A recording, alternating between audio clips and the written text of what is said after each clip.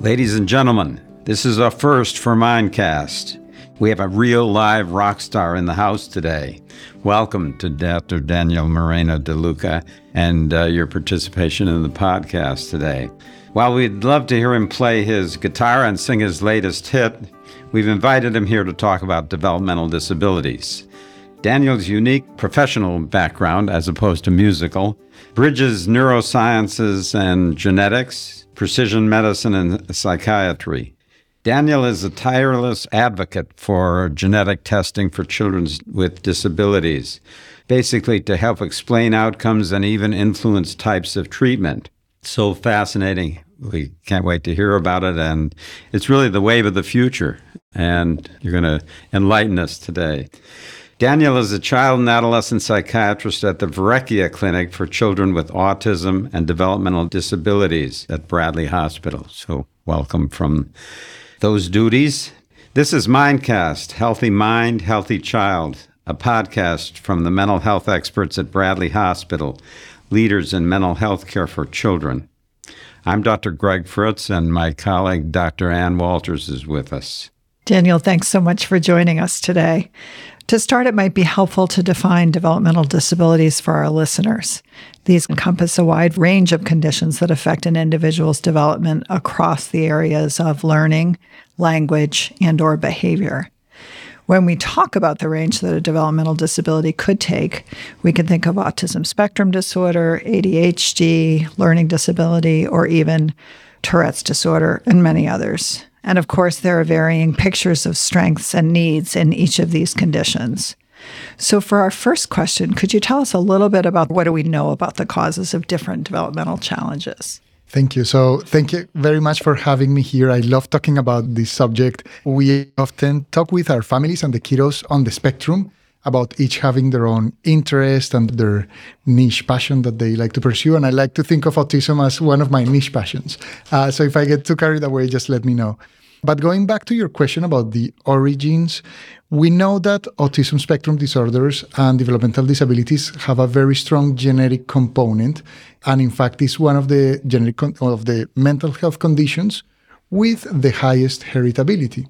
Now, heritability does not mean inherited, and that's going to be a key concept all throughout our talk, but it does mean how strongly genetic any given medical or mental health condition is. So there is a very strong genetic component. It is not the only potential cause of autism or developmental disorders. There are also perinatal infections and exposures to different toxins during pregnancy, but the overwhelming emphasis is going to be on genetics, as a genetic cause can be identified in up to 1 out of every 3 kiddos with either autism or developmental conditions. So does the use of genetic testing lead to improved health outcomes in patients with developmental disabilities compared to patients who did not go that under? That's really the jumping to the bottom line here a little bit quickly. Fill us in on what we know about that. I would be happy to do so because it's a question we hear about our colleagues in the clinic very often. And my argument is that it totally does if you know how to quantify and how to think about those outcomes that can be affected by having a genetic result. So we just said that approximately 30% or so of kiddos are going to have an underlying genetic condition. We also know that genes don't care about the DSM, meaning that it's not like they're only going to go to the brain or they're only going to affect behavior. They can actually have what we call pleiotropic effects, meaning that they touch upon many different organ systems. And we know that many of the treatments that we use are also going to potentially touch upon not only the brain, but several other organ systems. So the way that I like to think about this with the families in the clinic is, one, let's make sure that we understand you completely as a person and not focus only on one single aspect of what's going on. Let's say if you have autism and you have a genetic condition that also increases risk for heart anomalies, let's make sure that we check out your heart and that's working okay before we start any given medication that could potentially affect how quickly your heart beats, or if there's anything that has yet to be uncovered, let's use this opportunity to figure out what other organ systems could be affected. Now, the second thing is that we're getting to the point where genetic conditions are associated with very unique developmental profiles. So We know by seeing kiddos and adults on the spectrum that once you've seen one person on the spectrum, you've seen one person, meaning that they are going to be very different. That is reflected also among their genetic causes, so that 30% is actually composed of hundreds, if not thousands, of individually rare genetic changes that may affect different organ systems in different ways, and that may affect behavior and their mental health presentation in different ways. So one good example could be that if you know that a kiddo that you're seeing in the clinic has, let's say, a SHANK3 mutation. This is one of the classical genetic changes that has been associated with autism.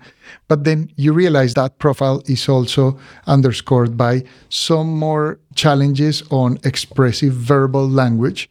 And if you know that's going to be that neurobehavioral profile, then maybe you could prioritize other ways of communication that are not necessarily through spoken word. So just keeping in mind not only what the deficits are, but also what the strengths could be, could potentially get you a better bang for your buck. And this is not even going into the huge network of supports that was previously invisible for families that now is a real possibility, since the world is a pretty large place and they can connect with other families with similar genetic conditions, or how they can make informed decisions about their family outcome, who else is at risk, what are the risks going to be higher or lower, which is something that people don't think about for a future pregnancy or for a future family member that may not necessarily be immediately related to that close circle. So there are a lot of nuances and there's a lot of information that in my view is actionable now that can come from those genetic testing results. So you're saying knowledge is power for these families, and that knowing their genetic background and so forth is helpful in broader ways than just a medication choice or something like that. Absolutely. I like to think of genetics as one of the additional things we do for clinical care for our patients. It has very unique implications that we can potentially talk more about, in the sense that it feels very personal and it's a little bit more nuanced in the way that we have to care for that information from a privacy perspective. But it's the same thing that we would think of when doing a workup for any medical or mental health condition, where if you identify something, let's say low vitamin D, then you treat that and that can improve. Although the link may not necessarily be as direct with several of these genetic conditions, it's not exceptional. Like I hear often about this genetic exceptionalism, that it's something that it feels very far removed from reality. And the truth is that there are actionable clinical interventions that we can do now based on that information for the families we're seeing today in our clinics. So how about the field of developmental disabilities and treatments in the field certainly have changed a lot over the last 5 or 10 years. And what are your thoughts about the contribution that genetic testing has had on changes and or availability of treatments? That is a good question. I'm an optimist, and I wish we were a little bit closer to a striking change in regards to novel treatments that are genetically informed. Like my dream would be that we would have compounds, either medications or behavioral therapies, that would tailor these specific profiles more precisely to help the kiddos. So I think there's 2 levels to that question. One, I think it can affect treatment now by using the information we just discussed. If the kid in the clinic has a cardiac anomaly, then be pretty sure about that before starting an alpha agonist for attention, like with some of the medications that we use, or a medication that is going to make the heart beat a little bit more slowly. So that is a direct effect that is going to happen now. Now, in the future, I'd love to see more of the examples of behavioral therapies that are taking into account the unique neurobehavioral profile of people with these individually rare genetic conditions. And I would also like to see some medication interventions that tailor this underlying biology a little bit more precisely. So we are actually doing a study right now on families who have a little piece of their chromosome 15 missing at 15q13.3. It turns out that genomic region includes only a couple of genes. So genes are akin to the words in our book of life. And these families have one less of those words. And that specific gene encodes for a receptor for a neurotransmitter called acetylcholine. So we know that our brain communicates in very special ways by using these neurotransmitters, these substances, to transmit a message between one neuron and the next. And we know that these families have one less recipient of that message. So then very crudely, we hypothesized that we could increase the loudness of that message to see if the following neuron could hear it a little bit better. And there are medications that allow us to increase that loudness in a way. So we have been using galantamine, which inhibits the breakdown of acetylcholine. So it just keeps the volume up there, and that it helps fine-tune how the message is going to be received by the next neuron. So all of this is a biologically informed use of a medication that's out there, readily available, has been tested and proven to be safe in kids, adults. Even though it was originally intended for people with cognitive decline and dementias, we could be considering a repurposing of one of those medications now based on those genetic changes. Now, ideally, we would follow this up with a clinical trial, and that is our aim. But these are ways of thinking about affecting treatment with readily available resources. And that's even without getting into the more cutting-edge technologies like CRISPR or gene therapy that are a very big topic on their own. So it's true that the genetics has become sort of mainstream. It's almost part of the pop culture as well as the medical culture. And there's at-home genetic tests. I know somebody a few months ago gave me an Ancestry.com test for my birthday. And that's all that stuff is gaining popularity. People seem to be fascinated to know either their origins or if they have a long-lost sibling somewhere. But it's in the water, so to speak. But do you see any negative aspects to this, any problems associated with it? Or are there any harms that you've seen people experience or cautions you have? So I really like this question because it allows us to drive a couple of points home. And you're right that right now, genetics is in the forefront of people's minds, and like the latest TV shows are all covering some version of genetics. And my argument has been that genetics is not one thing and genetic testing is not one thing, but it's actually quite a few different things put together under the same bag. And I would like to let us know open the bag and see what types of things we're putting in there. Yeah. So one of them is the one you mentioned, Greg, which is ancestry testing. That one tests for common genetic variants. We all have a different version of that. It could influence how tall we are or our eye color or things like that. And it can also be used to see back in the day where someone's potential genetic origins were from, with an asterisk that there are going to be some caveats to that. And that is the one that you can get in your favorite supermarket as an off-the-shelf genetic test. Now, because it looks for common genetic changes, it is not going to be identifying the rare clinical grade genetic changes that we talked about just a little while ago. So these tests, for the most part, don't have what we call a CLIA certification, which is a clinical certification, and they cannot deliver clinically meaningful results except in very limited circumstances. So, for example, some of the companies that I won't name started offering some potential clinically actionable results, and that's where I see some of the harm. Like, this conversation needs to be done in a way that families can ask those questions, they can understand the nuances of the results, know what to expect, and be well connected with resources once they get the result. And in my view, that hadn't been happening. It's improving in some of this direct-to-consumer testing, but it is the norm and it is the expectation with a very high bar of clinical care, and is much different in common genetic testing.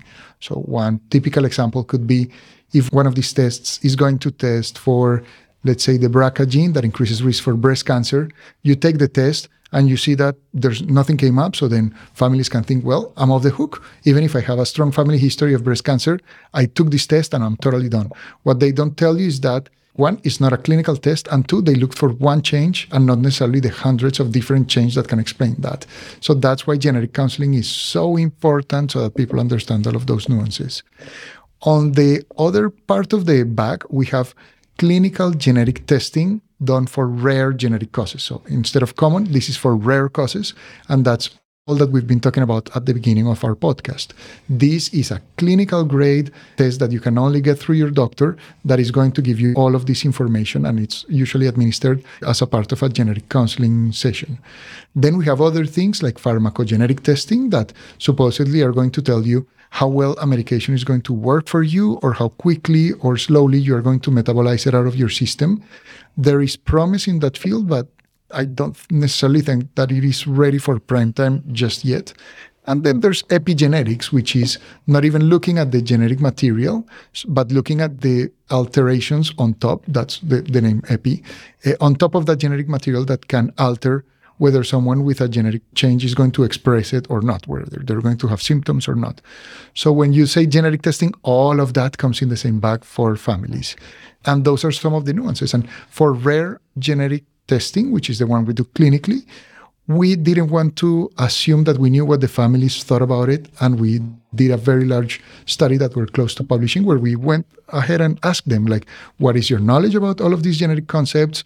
What are your impressions on genetic testing? What are your attitudes? Would you recommend this? What are your concerns? And it's been very interesting to do that study and see that the overwhelming majority of families are interested, have heard about it, may not necessarily have a very granular knowledge of all these fancy genetic terms that we've been using, but they are driven to learn more, and they want resources to make an empowered decision that they themselves can make once that's clear for them. So that sort of takes us right to thinking about our families and children that we work with here at Bradley. Do you have a set of criteria that you might use when thinking about who would benefit from that sort of testing? How do we best make that decision, and who do we refer to you? So it's good to be clear, and it's a very simple process. Like if one of our patients, either a kiddo or an adult, has a diagnosis of autism or a developmental disability, that triggers the professional recommendations by all of these professional societies of doing genetic testing. So it's not super complex, or it doesn't get super fancy as an algorithm that you have to include whether there's intellectual disability along with autism, or whether there are congenital malformations. No. If those diagnoses are met, that triggers the recommendation of offering genetic testing to those families to have that conversation. And then once you sort of know that this is a road that you want to pursue with those families, you can send them our way. We have several services that we've developed here from Bradley that are very unique. I would venture to say not only in the country, but even in the world, where we have a genetic counseling service that's entirely housed within a child psychiatry hospital with our genetic counselor, Molly Goldman. And we also developed a genomic psychiatry consultation service so that when we get an abnormal result, we can do all of the things we were just talking about. Like we can put our heads together with the primary clinician team and think, what parts of the algorithm do we need to modify, taking into account this rare genetic result? And we created that as a consultation service so that we can benefit the broadest amount of kiddos and adults without necessarily being clogged up with longitudinal care, which we know happens, unfortunately, often when longitudinal services are put in place. So that's how we would go about it. That makes a lot of sense. So once you do that, and the family has agreed and undergone the testing, and you've interpreted that to them, not you by yourself, but what are the next steps? How can treatment vary once you have these results? So we can start putting in place several of the strategies we talked about a little bit earlier. So maybe it's easier if we just pick one of the examples, knowing that it's going to be very individual with different genetic changes. But let's say that we have a kiddo who we tested because they had autism. It's a 6-year-old boy. And then we found that they had a 22q11 deletion. Lo and behold, we know a lot about 22q11 deletions. It's actually the deletion that causes the George syndrome. And we know that it causes several behavioral and mental health comorbidities or symptoms. And it also causes some heart problems, going back to that. And it has a unique profile of things that we need to be mindful of. So it turns out that this deletion is one of the highest, if not the highest, genetic risk factor for psychosis. So if we keep that in mind, if we start seeing that this kiddo, when he turns 12 or so, starts reporting some things that we may more quickly interpret as developmentally appropriate, fantasies or things like that. This is a kiddo where we need to be a little bit more mindful that they could be heading the route of psychosis, to start putting in place the evidence-based interventions that can prevent that. This is a kiddo for whom we need to make extra sure that they don't have the heart problems or any of the other medical problems that are seen with 22q11 deletions, that we keep their calcium at a good level, because that's one of the problems of people with the George syndrome. or knowing that they are going to have frequent infections, and if we're treating them with a medication for which the values are going to change based on whether you are dehydrated or not, then those are also things to keep in mind in there too. Or even thinking about trying to put in place strategies to prevent transition to psychosis in ultra-high-risk individuals. So I feel that every month we have something that either supports or contradicts one of these strategies. And I'm thinking specifically about omega-3 fatty acids in that patient population. And there's been some studies done in specific cases of rare genetic conditions that have been shown promise to prevent transition to psychosis, which, again, if your intervention from a genetic test is that you're using fish oil to help a family, it sounds pretty benign and sounds like you could have a strong impact even without getting as fancy as gene therapy or CRISPR. Now, the important thing is to go back and see if that's currently supported by the literature and keep updated. And that's why we offer these services precisely. In a big autism clinic, what percentage of the kids would have this particular syndrome? Ballpark, not... Very tiny. So I can say that we have 2 kiddos with that deletion and 2 kiddos with the duplication, so the opposing genetic change of that region. That's not, 1 to 2% or tops. But I would like to add that probably 70% of my clinic has an identifiable genetic change that explains their autism or their developmental challenges. Again, because it's enriched by design. That's what we're looking for, and that's how we're building our clinic. So we need to keep abreast of the literature in quite a few different conditions. Yes, that was what I was going to get at. Autism is sort of the final common pathway, manifestation that many different genetic presentations can contribute to, right? And so you're going to have a clinic with a lot of children with rare syndromes. Once you can identify many of them, but it's not like one genetic picture is going to explain half of autism or something. No, that's never to happen. No, the most frequent rare genetic cause of autism explains maybe 1 to 2% of the cases, and that could be Fragile X syndrome or a 15q13 duplication, and that's just being generous with that frequency. So it's actually a lumping of many rare genetic conditions that converge on a diagnosis of autism. And I think what I'm taking away from this in terms of working with a population of children day to day that we may recognize later in life have a diagnosis of autism. So maybe they're 10 or 11 or 12, and they're kids that have functioned, effectively and well in school for the most part, but who have really struggled socially. Sometimes parents will ask, well, now that we have this diagnosis, we don't know that there would be a benefit to knowing more about genetics. And so for me, it's really helpful to think about being able to say, well, it's possible, it's up to 30% of children that have some identifiable genetic causes and also will influence treatment so importantly in a variety of ways, whether it's physiological, as you mentioned, with some of the conversation about heart conditions, or other sorts of things that would be super important to know about for a parent. Absolutely. And I think that's a great point to take home, which is that we will never diagnose autism with a genetic test. It's just a different entry point. So autism is a clinical diagnosis, and genetic testing is indicated once a diagnosis has already been made. And I think it's important to see why people may or may not want to pursue genetic testing after receiving a diagnosis of autism. Because I think there's a lot of embedded misconceptions in there. And my goal is that families can make their better informed decision, their most well-informed decision. My goal is not for all families to have testing, it's for all families to know that testing is indicated and to see if that applies well to their case. So for some families, it could be maybe guilt that's driving some of that avoidance. Like, what if that's something that I did? What if it's my fault because I passed something on to my kids? And we are very quick to dispel all of that guilt. There's nothing that you either did or did not do that changed your genes, pretty much. And going back to what you said in the beginning of inherited versus genetic, the inherited is often a frightening thing for families, So who was that in the family that led this to happen? Or we hear the opposite. We hear, well, no one in my family has autism, so then it's not genetic. And we tell them, well, actually, the vast majority of rare genetic changes that are causative for autism happen spontaneously in the kiddo, which we call de novo, meaning that those changes are absent from the parents and just happen while the baby is being formed there, like at the very early stages. So dispelling a lot of those potential misunderstandings can be quite helpful. And you mentioned CRISPR a couple times. That's not familiar to me. So could you say a little bit about that? Sure. So CRISPR is this really cool technology that actually won the Nobel Prize fairly recently because it's like a surgical level of precision to edit the genome. Now, again, I would potentially just draw a line of everything that we've been talking up to now and say that this is nowhere near clinical application for psychiatry yet.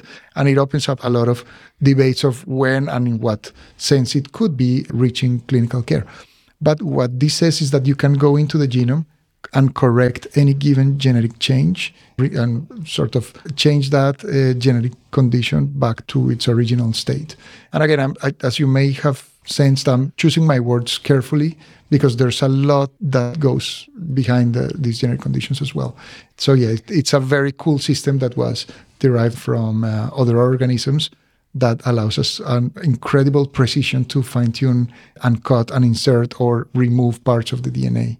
I just want to underline that you're taking a very methodical, conservative, cautious position as opposed to a salesman's position. And that's the appropriate approach for everybody to take, don't you think, at this stage of development? I mean, it's hugely important and it's changing very rapidly, but it's complicated and it takes a lot of research to turn it into something that is routine clinical.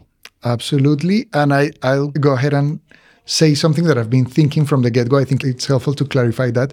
And it is that I don't think autism needs fixing. I want our patients with autism to live their best absolute life that they can and to build on their strengths and to help supplement some of their challenges. But that's why I've been choosing my words so carefully with the CRISPR technology, because I don't think that the solution is to do away with these conditions, but to actually allow each individual to be the best version of themselves that they can be, and us supporting them in that road. So I'm very mindful of, like what you said, Greg, of being a little bit more conservative in that stance and just working with the community, with the autism community, along to support them and in a way that enhances as much as we can their lived experience. Versus some of the more degenerative sorts of genetic conditions that obviously people would not want children to have to go through and experience. It's a very different situation with autism. So great to make that distinction, I think. So tell us, when is your next single going to be released? I don't know yet. I need a little bit of downtime to record the next one. Good. Well, we're thrilled that you could be with us today. And if you folks listening found this podcast helpful, please share it on your social channels and check out our entire podcast library at bradleyhospital.org/podcast for topics of interest to you. This is Mindcast, Healthy Mind, Healthy Child, a podcast from the experts at Bradley Hospital. I'm Dr. Gregory Fritz with my colleague, Dr. Ann Walters, and we both thank you for listening.